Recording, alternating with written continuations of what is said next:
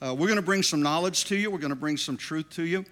And, that maybe will help you. Some things tonight I'm going to share that I don't have a lot to say on, other than I'm making you aware of a couple things that's going to be taking place. You're going to see it on the news when it happens, and we just want you to know a little bit about it so that you go, okay, I know what that's about when you hear it, because we really don't have a lot we can say because we don't know what's going to happen, all right? And that doesn't mean it's all bad.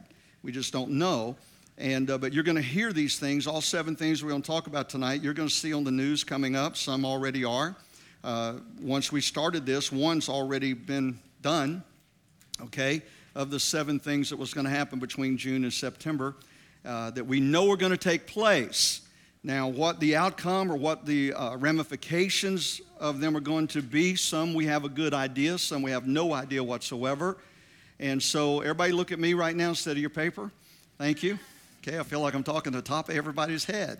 Okay, we're in the 5th grade. Put the papers down. No, don't. And here's you're going to get 2. And did we pass both out?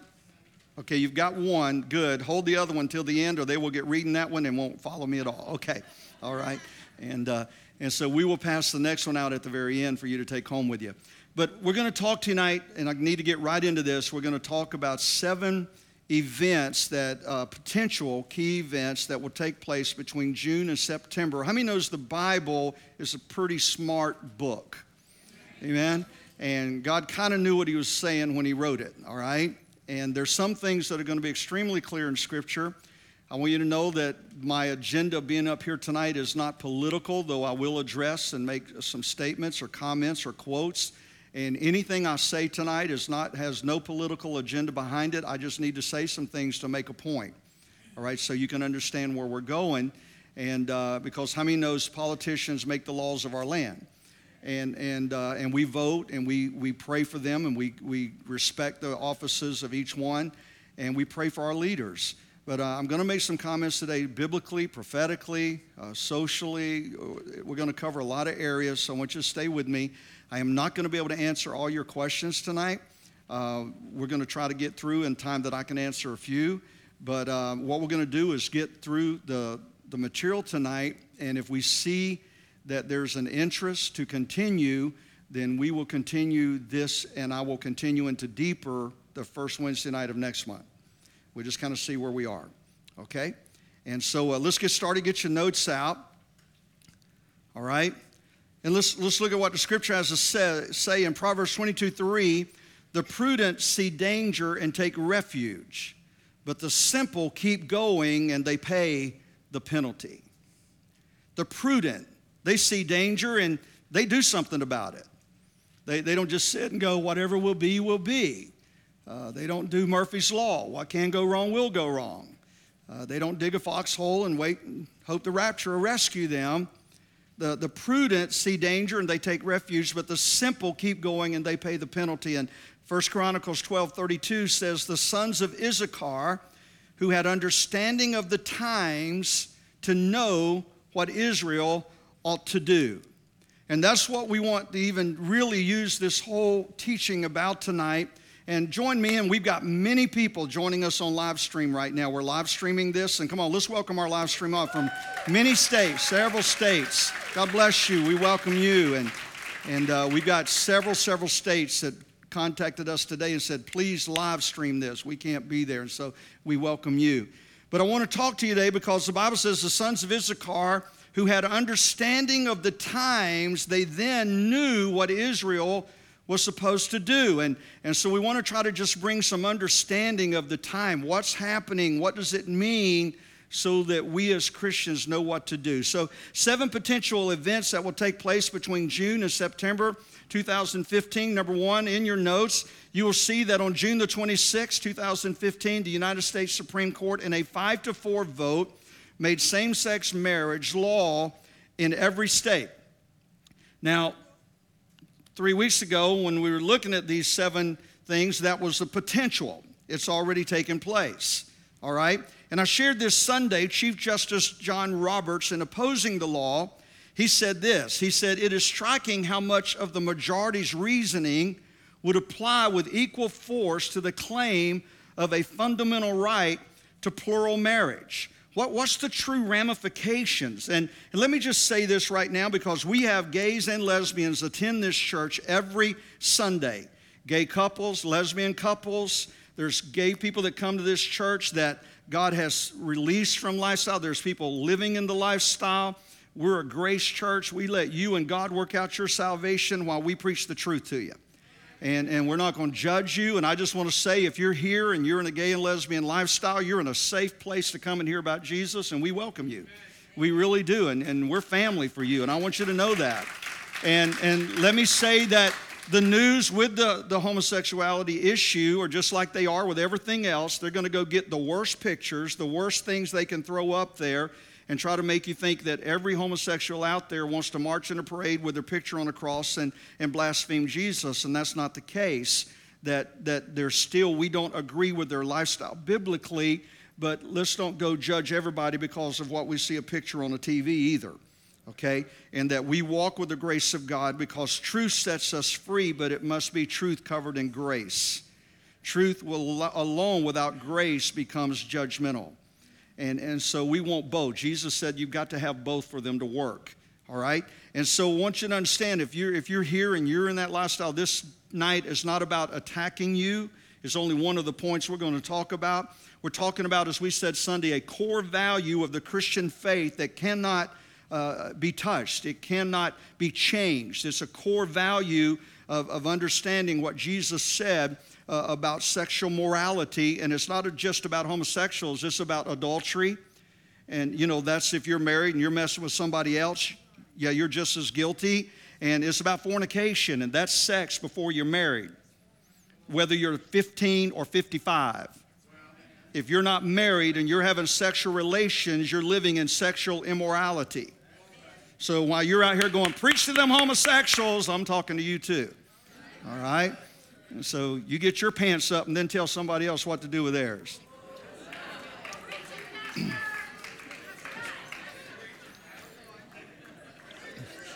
Did I say that? I don't know where that come from. I really don't. I did not practice that today. I really didn't. But that felt good to say it. I just want to tell you, that felt... All right, let's go. All right. Get that thing out of your eye, and then you can help somebody else see straight. All right.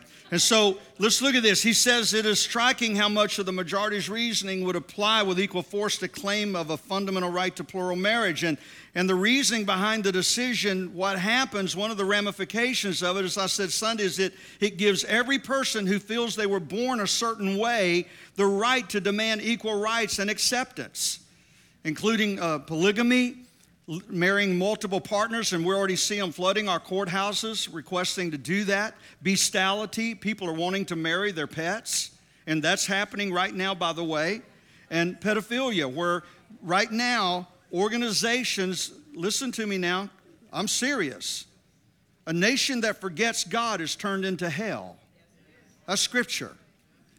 And our streets and the atmosphere of our society has turned into hell because we're a nation that has turned its back on God and the core values of His Word. And we've got to reverse that and stop trying to defend it, but do it in grace and in love, speaking truth. And here's what we got to see, pedophilia. That's where people have sex with infants. And there's organizations out there, and they are right now going publicly, going to our legislators and demanding equal rights, saying we were born this way. And just as a homosexual was born that way and got that right, we were born this way and we have a right to the same laws. And when you change the Constitution of the United States, it would be equal to changing the Word of God, because it is the law of our land and no one has a right to touch it.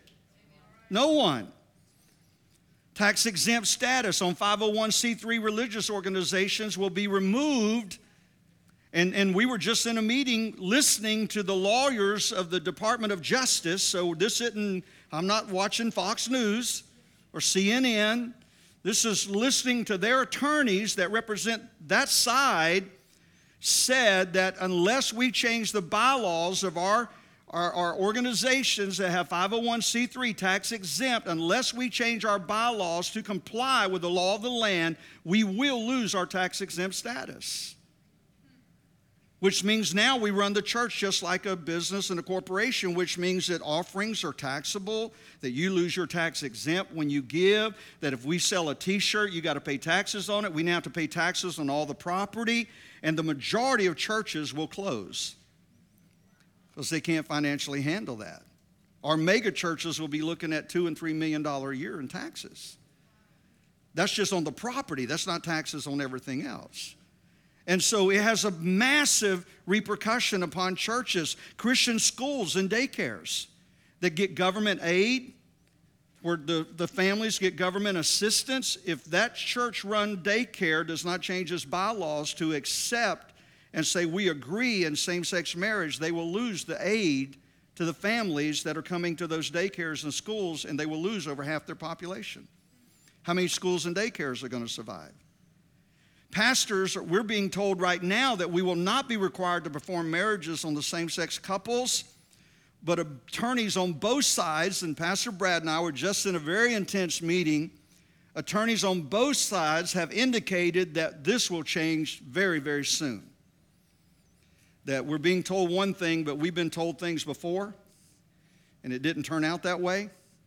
And we know it's just a matter of time that the pressure is going to be put on pastors. Right now, pastors are talking, and I was just in a meeting with a group of pastors. Pastors right now are talking about no longer performing ceremonies, no longer marrying people in their church, rather than risk that church being sued or them themselves going to jail and prison, that just don't do them at all.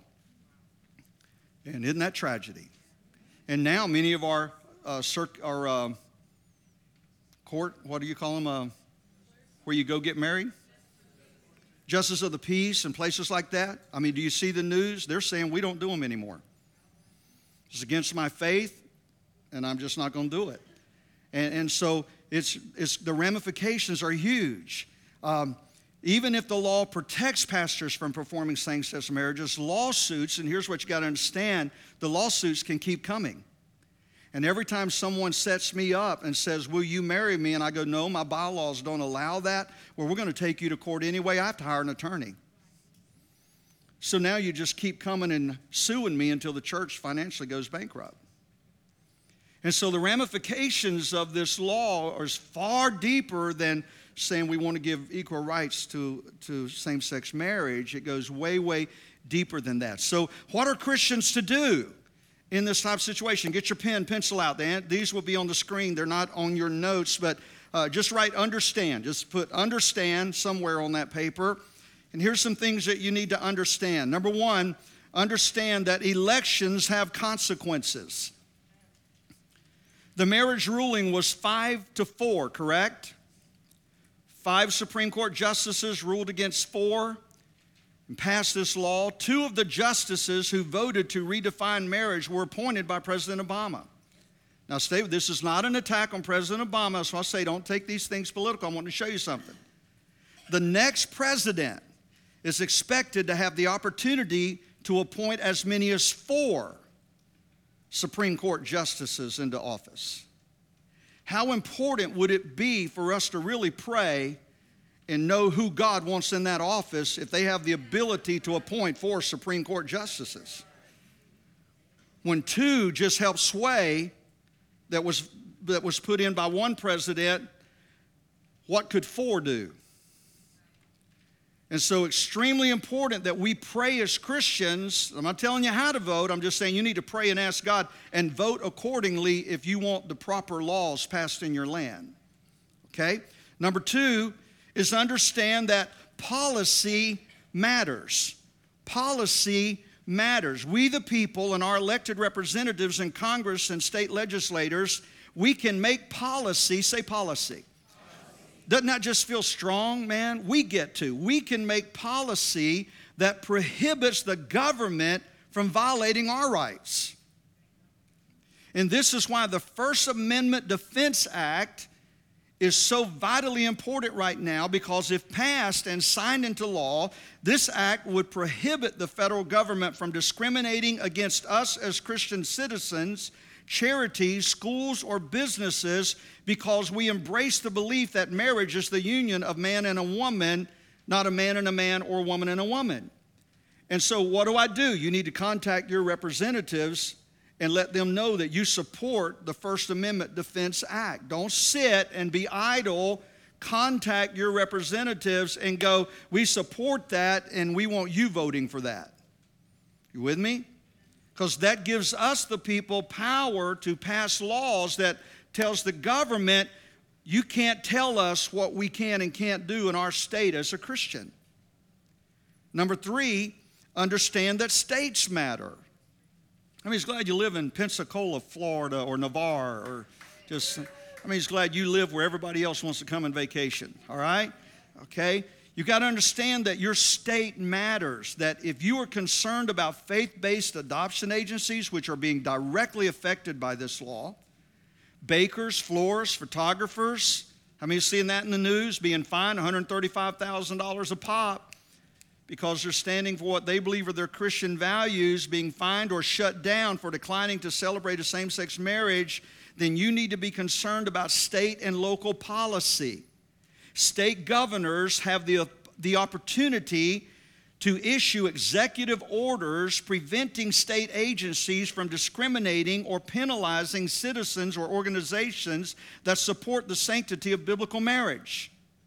Our governor has that right and that power and that authority to issue an executive order that prevents discrimination from coming against Christian business owners or individuals that want to stand for the core values of their faith. State legislators can pass laws doing the same. What does that mean? You need to contact your governor's office and be a voice saying, hey, this is something you can do for our state and represent us, the people. Next is you got to understand ideas matter. Ideas matter. The judicial redefinition of marriage has no basis in our Constitution. The redefinition of marriage that was just brought down has no basis in our Constitution. 5 unelected Supreme Court attorneys do not have the legislative authority to make such a decision. Do you know that only 1.7% of Americans support same-sex marriage, and yet it just became law of the land because it was the idea of 5 individuals that weren't even elected into office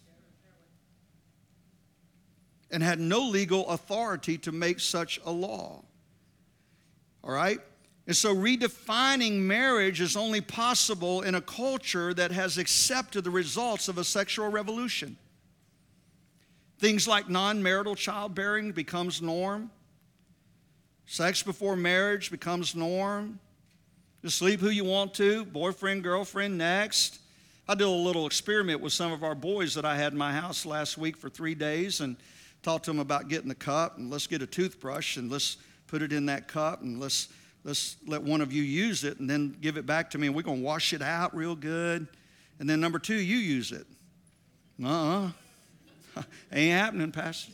That is not happening. I said, well, you didn't mind that with the 4th girl you was kissing. Because she done had 4 other boys' toothbrush in her mouth. You know what I'm talking about?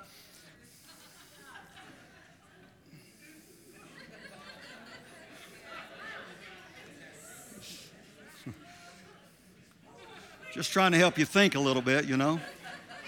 All right, we got to go, all right? And so you got to come and realize that the sexual revolution, it created an atmosphere that allowed something like this to happen. On the same day that the court redefined marriage, Politico, which is a political journalism based out of Virginia, on the same day the law was passed, it ran an essay titled, "It's Time to Legalize Polygamy. Why group marriage is the next horizon on social liberalism." It's next in line. And we as Christians, all right, must embrace our biblical core values and speak up on their behalf. We cannot just be silent. We're not here to fight the world, we're here to speak truth to the world. I love what Pastor Brad said in the meeting. He said, love. Everybody's like, well, if you love, you're a Christian, you love. And he said, well, if you're going to Mobile and you're headed to Jacksonville, I got two options. If I don't care about you, I'm going to let you get to Jacksonville and find out you ran out of 10. Okay, you ran out of real estate. You're wrong place. But if I love you, I'm going to tell you you're going the wrong direction. And if you really want to get to Mobile, here's how you get there. You need to turn around. And that's what we are as Christians. We're not here to judge somebody. We're saying, you know what, if you want to get to heaven with me, whether it's premarital, whether it's fornication, adultery, homosexuality, hatred, bitterness, all these things that the Bible says can keep you out of heaven. If you're going that way and I love you, I'm going to tell you, if you want to get there, you got to turn around and go this way. It is, Brad. Good word. And so then, last of all in this, understand that our lives matter. Our lives matter. And that has no glitch with anything else. You'll see in a moment. Our lives matter. Living a life of biblical core values does more than anything we can say. Our lives, living out biblical core values, does more than anything we can get up and say. It is not just how we have bought the lie about marriage, it's how we haven't lived out the truth about marriage. When 52% of marriages inside the church are ending in divorce, it's hard for us to go tell the world outside the church how they're supposed to have a good one. Now, I'm not beating you up or attacking you if you've gone through the horrible circumstance of a divorce, but just like we have to preach on everything, we got to preach on everything. And if you've been through one, you're the first one to get in line and go, you don't want to be there. All right? And so we've got to come and live. Our lives matter. Our lives, how we live outside the church matter, because that's what other people are looking at. All right? And so while Americans are free to live as they choose, no one should demand that the government coerce others into celebrating their relationship. All Americans should remain free to believe and act in the public square based on their beliefs about marriage without fear or government penalty. Just as others have a right, we as Christians should have equal right to live by the core values of our faith without being penalized to do so. All right? Number two, the rest of them are not that long. This one I have very little to talk about, but you're going to see it on the news. You need to know about it. On July the 15th through September the 15th, there is a realistic training exercise known as Jade Helm 15. It will be conducted by the U.S. Army.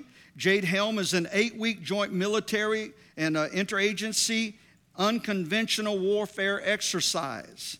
It is a U.S. Special Operations Command-sponsored exercise to improve the Special Operation Forces capability as part of the National Security Strategy, according to the U.S. Army Specialist Operations Command. And here's what's going to happen. More than 1,200 members of the U.S. military would take part in this operation. And what's to be expected? There will be increased military aircraft. What they're going to do is the government has selected several states. Here they are. You see them at the bottom of that paragraph that this drill, this operation would take place in. They include Texas, Colorado, New Mexico, Arizona, Nevada, Utah, California, Mississippi, and Florida. And what's going to happen is they're going to send in military troops in groups, and they're going to come in and they're going to practice military exercises with civilians in civilian territory. And so they're going to come in with tanks, and they're going to come in their military garb. They're going to come in with guns with fake bullets in them, hopefully. They said they are, all right? And they are. I believe that. I'm just joking there, trying to get you to laugh in the middle of some serious stuff.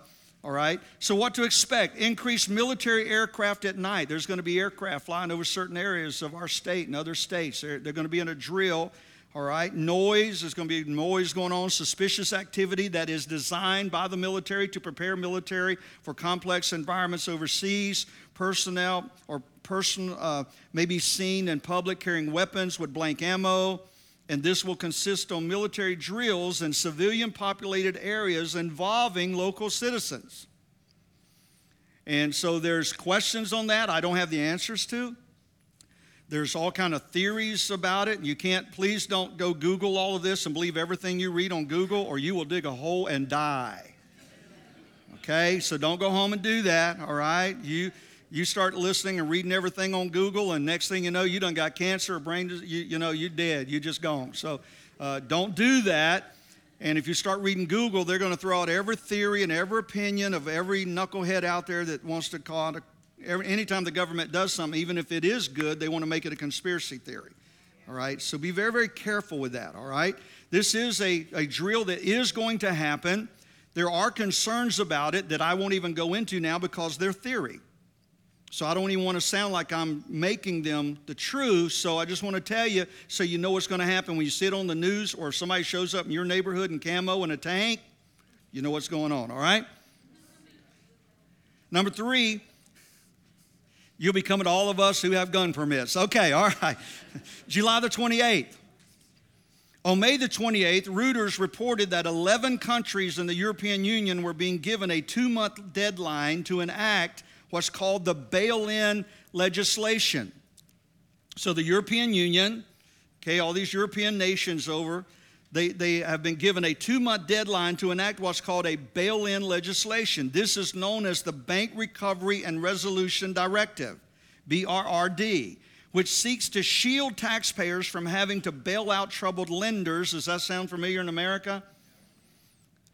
To bail out, it seeks to shield taxpayers from having to bail out troubled lenders, forcing creditors and shareholders to contribute to the rescue of the bank so the bank doesn't shut down. Any nation that does not have a bail-in legislation in place by July 28th will face legal action from the European Commission. And here's the only reason we mention that. Number 1, it's going to be in the news. But number 2, here's the main question that is coming at that has to be addressed is, are the leaders of the European Union anticipating that another great financial crisis is about to hit that's causing them to say, we've got to do something that's going to prevent these banks from shutting down and repeat the financial disaster and collapse that they've seen happen in other countries because of the same thing? So are they seeing something in the future that we're not wanting to be told about? That's the concern there. And it flows into number 4, that on September the 13th, and I'm going to take a few minutes on this one. This is something we know is going to happen. We don't know what the outcome is going to be yet, but we know it's going to take place because this happened as should be since Mount Sinai with Moses. So since then to today, it's happened right on course. So how many thinks it's probably going to continue on? That's a pretty good record, all right? This is called the Shemitah. How many's ever heard the Shemitah? Okay, we've got a few. All right, good. We've got some Jewish scholars in here. All right, September the 13th, this is the Elul, which 29, which is on the biblical calendar, the last day of the Shemitah year. So September the 13th is the last day. The Elul 29 is what it's called in the Hebrew. It's the last day of the Shemitah year on the biblical calendar. Let me explain that to you. The word Shemitah means the release. That's God's desire. That's the purpose of the Shemitah, is to bring a release at the end of every 7 years, to bring a release of debt, of anything that's owed, to bring a release, but it can also mean fall, the collapse, or a shakening. The Shemitah begins at the time of Moses on Mount Sinai. Every 7th year since Moses on Mount Sinai, every 7th year, or Shemitah, there would be a Sabbath year. So at the end of the Shemitah, 7 years, say 7 years. At the end of the 7th year, so you've got 6 years plus 1. At the end of the 7th year, there is a time of rest. That on the 7th day, the Lord what? He rested. And so on that 7th year, it is a year of rest, that the land is to rest. It's not to be harvested. It's not to be farmed. It's to rest. And on the last day of that Elul 29, that final year, that final day of that last year, every 7 years since Mount Sinai, God would look at Israel and go, you've been in obedience. You've obeyed my word. There is a supernatural, abundant blessing that's coming upon Israel, and he would bless them supernaturally. But if they were in disobedience, then there was a falling, a collapsing, or a major shaking that God brought upon Israel. And not only is it affecting Israel, it's affecting the world. Because it's the biblical calendar, and how many knows the Bible works everywhere? And so let me show you a few things. And so when we look at this, we've got to realize that God wants to come on that seventh year, and his desire and his design for it was to wipe away all credit, all debt. How many would love for God just to come and just wipe everything, just gone? Amen. Yeah, don't owe nobody nothing. Some of you would owe just as much in about 7 days. If he wiped it out, oh, we can go do that again. Called discipline. Ain't that right, financial planners? Help me here. They should have got an amen in the corner over here. All right? And but we got to come, and so here's what God's plan was. His desire in creating the Shemitah was to, every 7 years, just wipe out all debt and just let blessing come upon the people. But how many knows disobedience messes up everything? And so Israel got more negatives than they did positives. And so the Shemitah runs in cycles of 7 years. At the end of a 7-year period, there would be either a release of tremendous blessing from God or a fall, collapse, or shaking, bringing horrible judgment upon the nation that is driving God out of its life. It is a direct effect on the economy. Listen to me, it has a direct effect on the economy. So we've got to connect this to the one that we just talked about with the European Union that's saying, we got this bail-in thing going on. Are they seeing something that's going to happen with the economy? Don't know, but could they? And is that what's going on in their decision with the bail-in? And then how it connects with the Shemitah, because you see at the end of every 7 years, blessing or cursing comes, and it affects the economy of the land. It either produces a recession or depression is seen at the end of each Shemitah. Now watch this. The fall of Jerusalem in 586 BC, the Jews were in captivity in Babylon for 70 years. And here's what the Bible said. They were in captivity in Babylon for 70 years. The Bible says that it was based on how many Shemitahs they broke. Their judgment of captivity for 70 years was the result of the end of 10 Shemitahs. They were still in disobedience.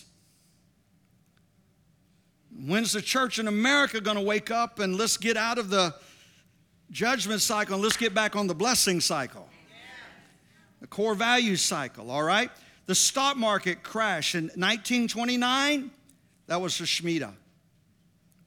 Third largest market crash in history in 1937 and 38, that fell on the year of the Shemitah.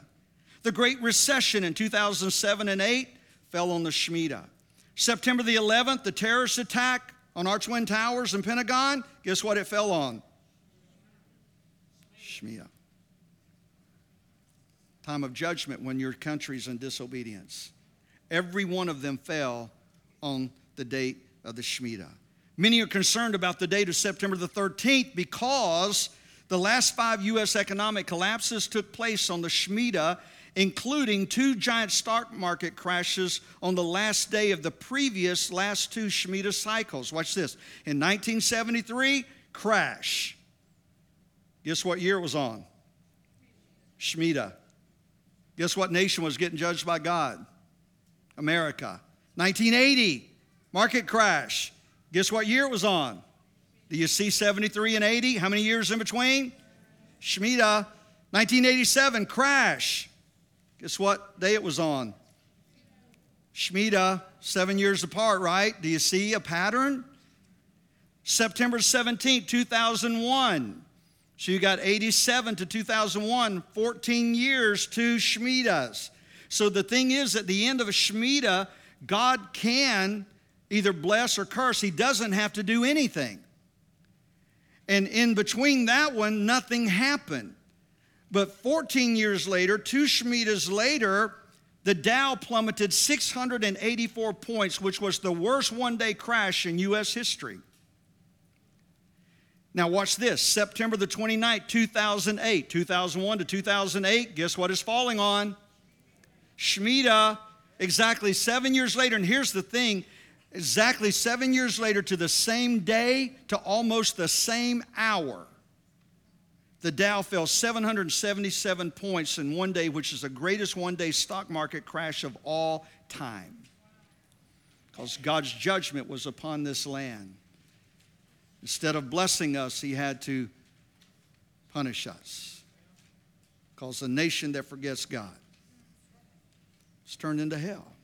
And so the question is, will the cycle continue on September the 13th? We don't know. We don't know. We know what's happened up until now, but September the 13th is the day of the Shemitah. And so we see. Now, watch this. Seventh Shemitah. What does that mean? Seventh Shemitah means 7 times 7 is 49, and then it's the year after the Shemitah, which is year 50, which is the year of Jubilee. Which means that God brings restoration of all things. It's total restoration. Now watch this. 2,000 years ago, Israel lost her land. In 1917, the Balfour Declaration, where Britain gives the land back to Israel, that was the Shemitah. It took place. But in 1967, 50 years later, okay, year of Jubilee, the restoration or rebirth of Israel took place on the Jubilee. God gave restoration of all things back to his people. Y'all with me? Nod? Okay. Guess when the next Jubilee is? Anybody want to add 1967 to 2015? When we get into these time frames, we're getting close, folks, that we're seeing that God is saying, here's what we get out of that. There's one of two things that biblically is about to happen in America. It's called a revival or a rapture. I'll take either one. One or two is about to happen in America. There's going to be a revival or there's going to be a rapture. And how many knows, let's get ready for one or the other. Because we're seeing a pattern, a biblical pattern that cannot be denied. And how many wants America blessed? And we've got to begin to pray and seek the face of God. Number 5. Is this helping y'all? Number 5 is September the 15th. Very important day. For on September the 15th, the 70th session of the United Nations General Assembly begins on this day. All right, the United Nations General Assembly. How many knows that's about as anti-God as you can get, the United Nations? All right, their General Assembly begins on this day, September the 15th. It is reported that France plans to introduce a resolution which would give former UN Security Council recognition to a Palestinian state. And what they're trying to do now is get through the United Nations that the Palestinian people are recognized as a state in Israel, which would also grant them half of Jerusalem for their capital.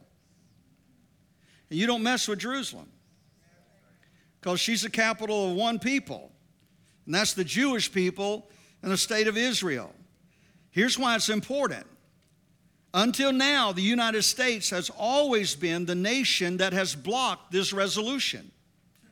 Up until now, every time this is not the first time this resolution has been presented at the UN. Up until now, every time this resolution has been presented to acknowledge the Palestinians as a state within the state of Israel, it's been the United States that has stepped up and blocked that resolution. But President Obama is indicating that the United States could go the opposite direction of that this time. Now, again, that's not a personal attack. I'm saying we need to be praying for our president that he doesn't do that, because the ramifications of that decision will be huge upon the land of America, according to Genesis 12:3. That I will bless those that bless the nation of Israel, and I will curse those that curse the nation of Israel. You say, well, how does that really affect America? Let me put it to you like this. On April the 19th, for the first time in history, Washington announced publicly to the world that America would no longer automatically stand beside Israel as an ally at the United Nations. First time ever that has ever been publicly stated. The next day, the Deep Horizon blew up in the Gulf and gave America our worst natural disaster in our history. You don't mess with Israel and expect the blessings of God on your land. And we need to be praying hard for our president and our leaders that at this meeting at the United Nations that we stand firm with Israel. Here's President Obama's comment at the 2008 AIPAC speech. He stated, and I quote, "But any agreement with the Palestinian people must preserve Israel's identity as a Jewish state, which Abbas, the president of the Palestinian people, has publicly said that they will never do. They will never acknowledge Israel as a state." All right? So President Obama said, "But any agreement with the Palestinian people must preserve Israel's identity as a Jewish state, with secure, recognized, and defensible borders." And here's what he said: "Jerusalem will remain the capital of Israel, and it must remain undivided." And we must pray that he stands to that word, because the future of this nation depends on how we deal with that nation called the people of Israel. Are you with me? And so I'm not making that political. I want that to be spiritual, because I want to understand, pray. Look at your neighbor and say, pray for our president. Pray for our president that we stand firm as an ally to Israel. Number 6,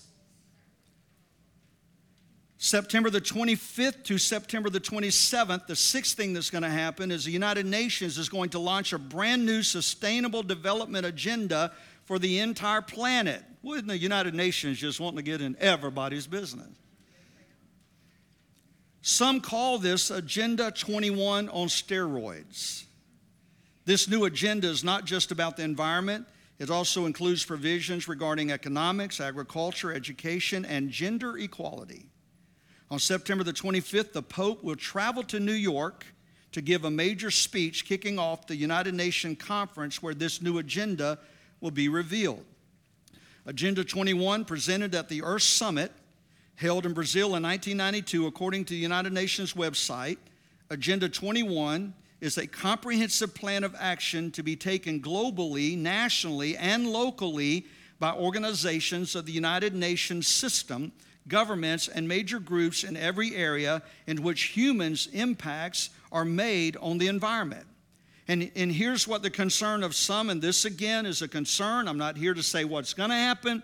But here's one of the major concerns. You're going to see this on the news. You're going to start hearing about it, so we want to give you some information on it. Many believe that the purpose of Agenda 21 is the United Nations seeking to co-opt individual governments and eventually produce a one-world government. That many believe that this is the full intention of this whole Agenda 21 is to produce and bring the world into a one-world government. Agenda 21 has laid out plans for depopulation and population control.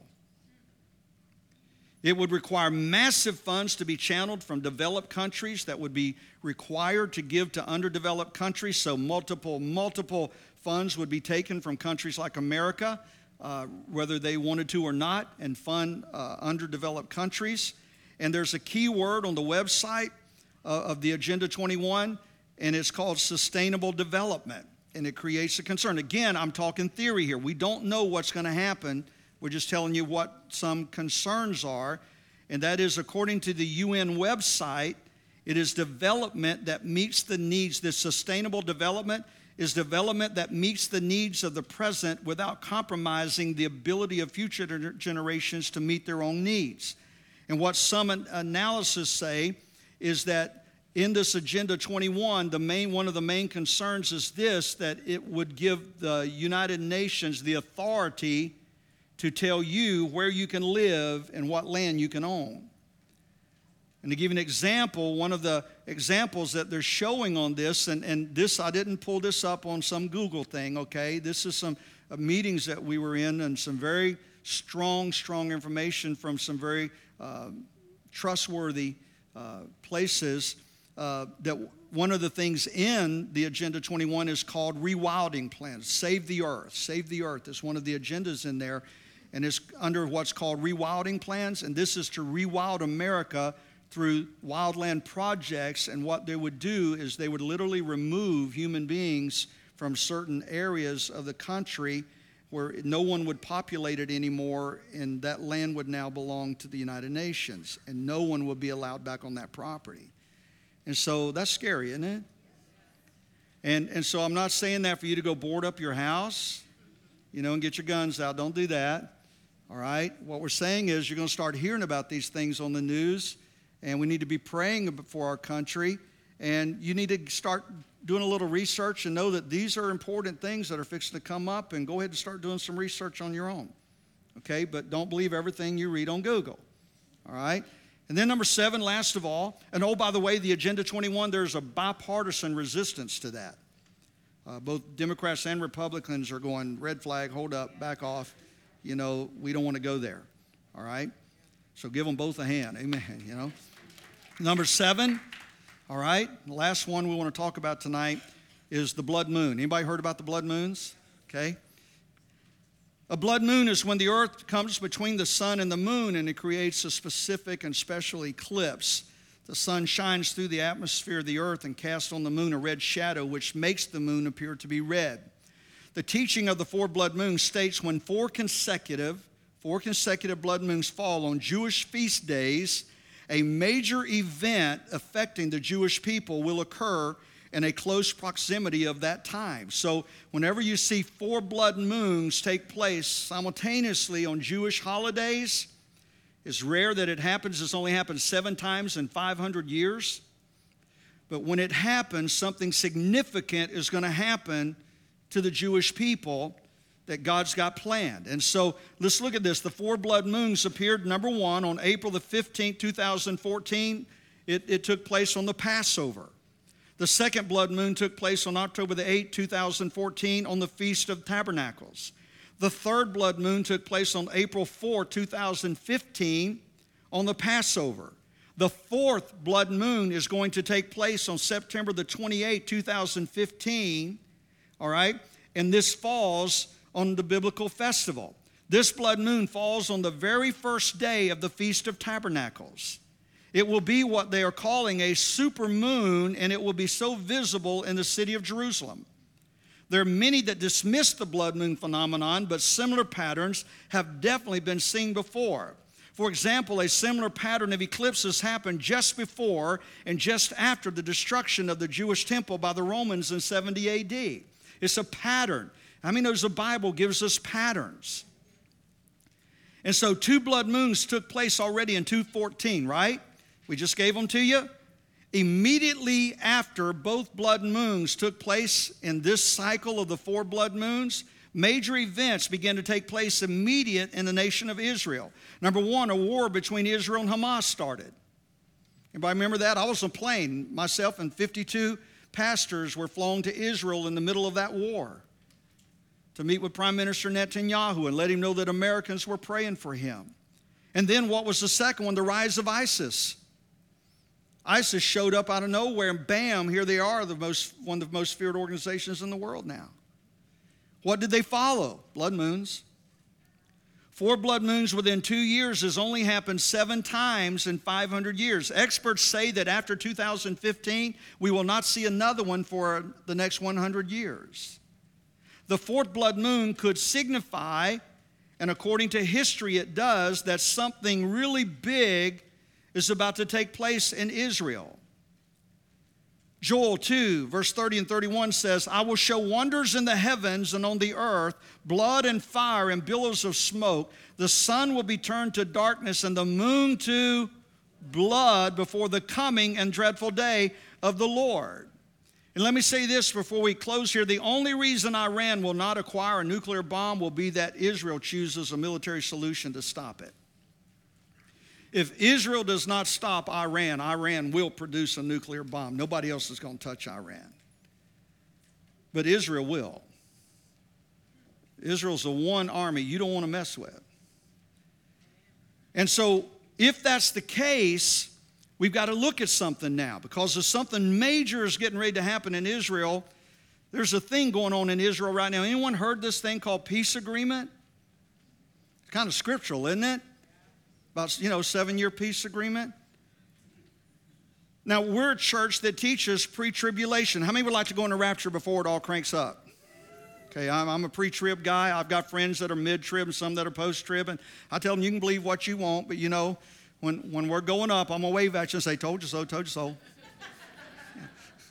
All right? But I'm a pre-trib guy, and I've got biblical reasons to believe that. All right? But the pre-tribulation teaches that the church will be raptured before, say before.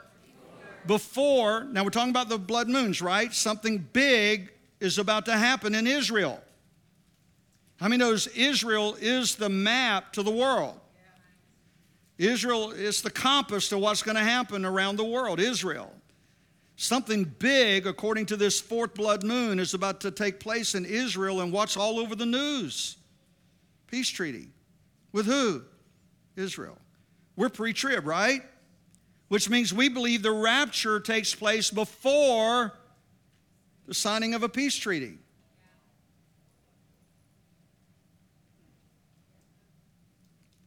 So if this is the peace treaty referred to in the book of Revelation, and we are pre-tribulation, if this is the peace treaty, and the rapture takes place before that peace treaty is signed, you might want to know that you're ready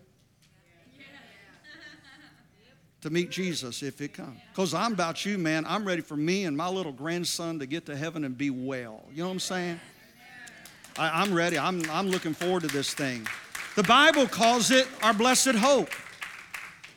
Let me go. I've got to close here. All right?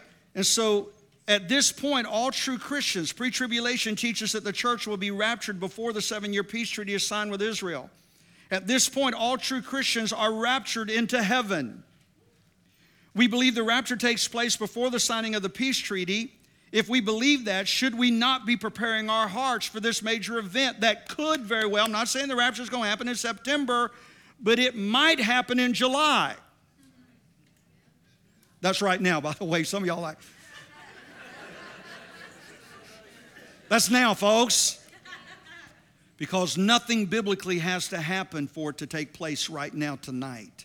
Everything's been done. But somewhere in the time, in that zone of time, something major is going to happen regarding Israel, the Jewish people, and anything that regards her affects the world. So we've got to prepare our hearts. Why? Why do we want to prepare our hearts? Because you don't want to be here then.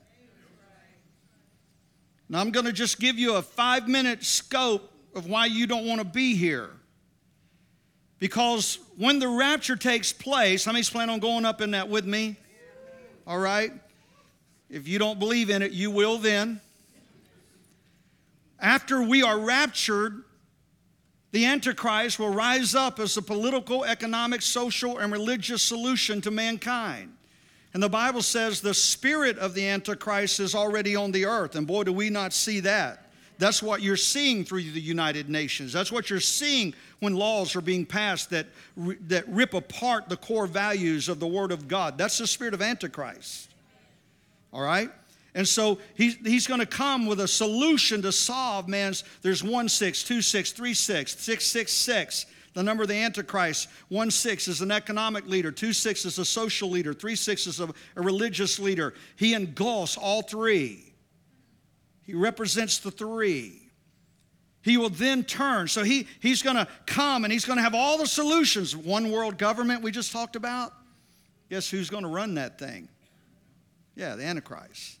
And he's going to have the solutions to the world. And everybody's going to embrace him and love him. And for 3.5 years, he's going to be everybody's hero. They're going to love him to pieces, but because they're going to sign a 7-year peace treaty. But at the end of the 3.5 years, he's going to break it. He's going to violate it, and then he's going to announce to the world, those that are still here on this earth, which is not me and you, I hope. They're going to have to make a decision there, and he's going to tell them that you can deny Christ publicly and take this mark of the beast on your forehand or your forehead, or we're going to cut your head off right now.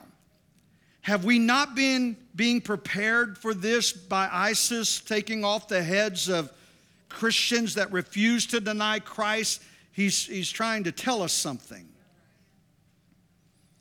And the Antichrist is going to come and say, you take the mark of the beast or you lose your head. right now. And those who refuse to deny Christ will have their heads cut off on the spot. Famines are going to break out all across the world. Plagues are going to fall. Warfare will break out. Devastating earthquakes will cause massive destruction. Hell and fire is going to fall from heaven at the same time. How many knows hell and fire don't mix? You don't get them at the same time, but when God's in charge, you do. It will destroy almost all of the plant life. A massive meteor is going to fall from heaven into the ocean that's going to kill most of the sea life.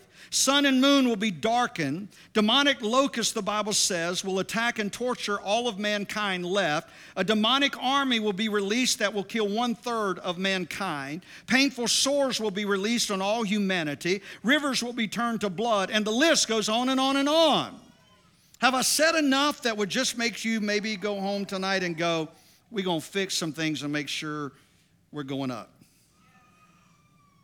Revelation 19 then says, after being in heaven with Jesus for 7 years, because we're celebrating 7 years of peace, while the world's going through 3.5 years of hell, we're in heaven with Jesus celebrating. Just stay with me, they'll take care. That we're celebrating these 7 years of peace, and then all of a sudden, God's going to stand up in heaven and he's going to say, Jesus, mount up because today's the day.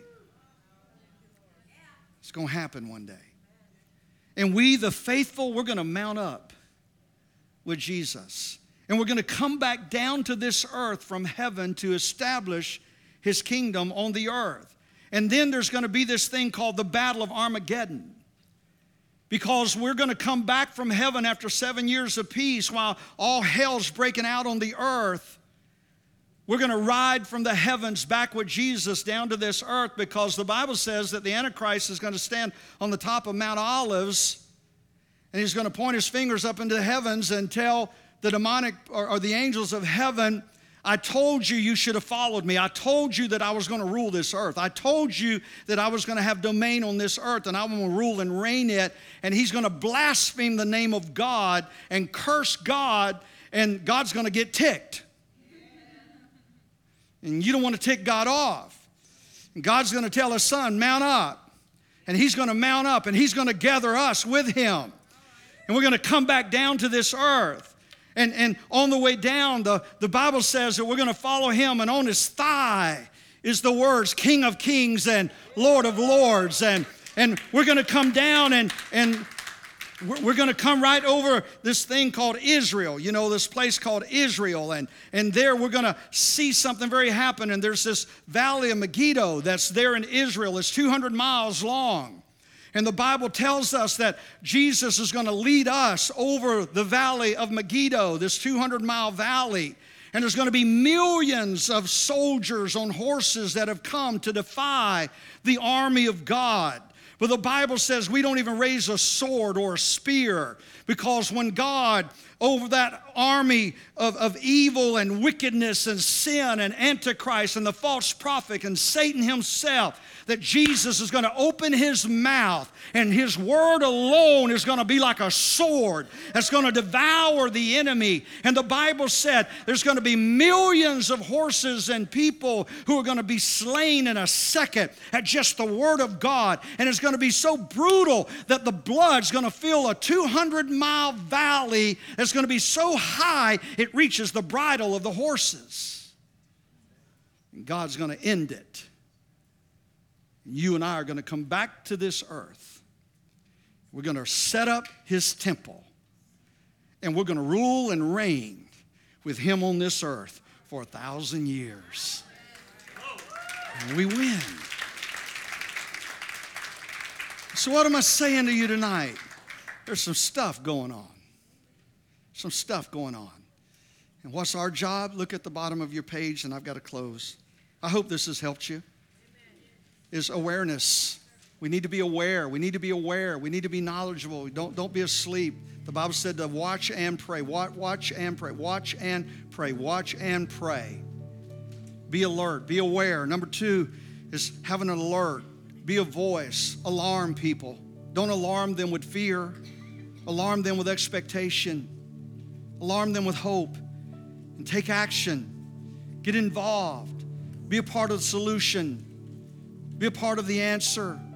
67% of this community does not attend church anywhere. Nowhere. They're lost, they're hurting, they're empty.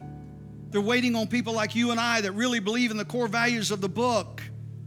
That we believe that we are the answer and the solution to man's problem. Christ alive inside of us. It's not the time for the church to just have good church on Sunday and do nothing throughout the week. We've got to make a difference. Our teenagers are lost, man. They're so empty. They're so broke. They're so confused out there today. And this law that just got passed confused them more. We, the church, have got to have a solution. Families are broken. Homes are a mess. And we've got to bring it back together and let God heal it. Let's throw away our pride and our fear. Let's let God do something awesome and powerful in our lives. So watch and pray. Watch and pray. This isn't time to get fearful. Now, I had some folks go, Pastor, I can't come to that because this scares me, and I understand. But that's not going to change what's happening. So we've got to come and really grab hold of, you know what? I'm going to leave you with this. For all these thousands of years, they've tried to wipe Israel off the map. And they hadn't done it. And they're not. Can I tell you, the same God of Abraham, Isaac, and Jacob that has the back of Israel has mine and your back tonight too. And no weapon formed against us shall prosper. Are we going to deal with some stuff? Yeah. But you know what? We may be out of here quicker than we think. And let us live every day, not like September's the day, but let us live every day like today's the day, waiting for our coming Lord. In Jesus' name. They're going to get another paper, and here's what I'm going to let them do. They're not going to pass that out. They're going to have that for you to pick up, and here's what it's going to have. Do we have those back there, Todd? Okay, we're going to have those at the door, and that way you can just pick them up. And they're going to give you some ideas, because here's what I'll tell you, and I don't want you to get all fearful and all freaked out. That's why I didn't want you to have it. Because if you got it first, you'd be going, oh, God, we're all dead. We're dead, we're dead, we're dead. We're dead. Don't want you to read it that way, all right? All it is a help guide, because how many knows it could be anything? It could be a hurricane, because we're in hurricane season. Preparation. That what if there's an economic crisis? What if we do have an economic crisis? Wouldn't it be better to be prepared and it not happen than not be prepared and it happen? And so I want to encourage you as a pastor, there's some precautions that you need to take. Here's just a couple simple ones. You need to start saving 10, 15, 20 bucks a week if you don't have it in your bank now. And you need to get some cash on hand that you hide in your home. Because if an economic crash takes place, you can't go to your bank and get any money. If a hurricane comes and knocks out our electricity, how many's tried that? Hey, ain't no money. I don't care if you got $1 million in there. You ain't getting none. And so you need some cash on hand just in case. Any crisis.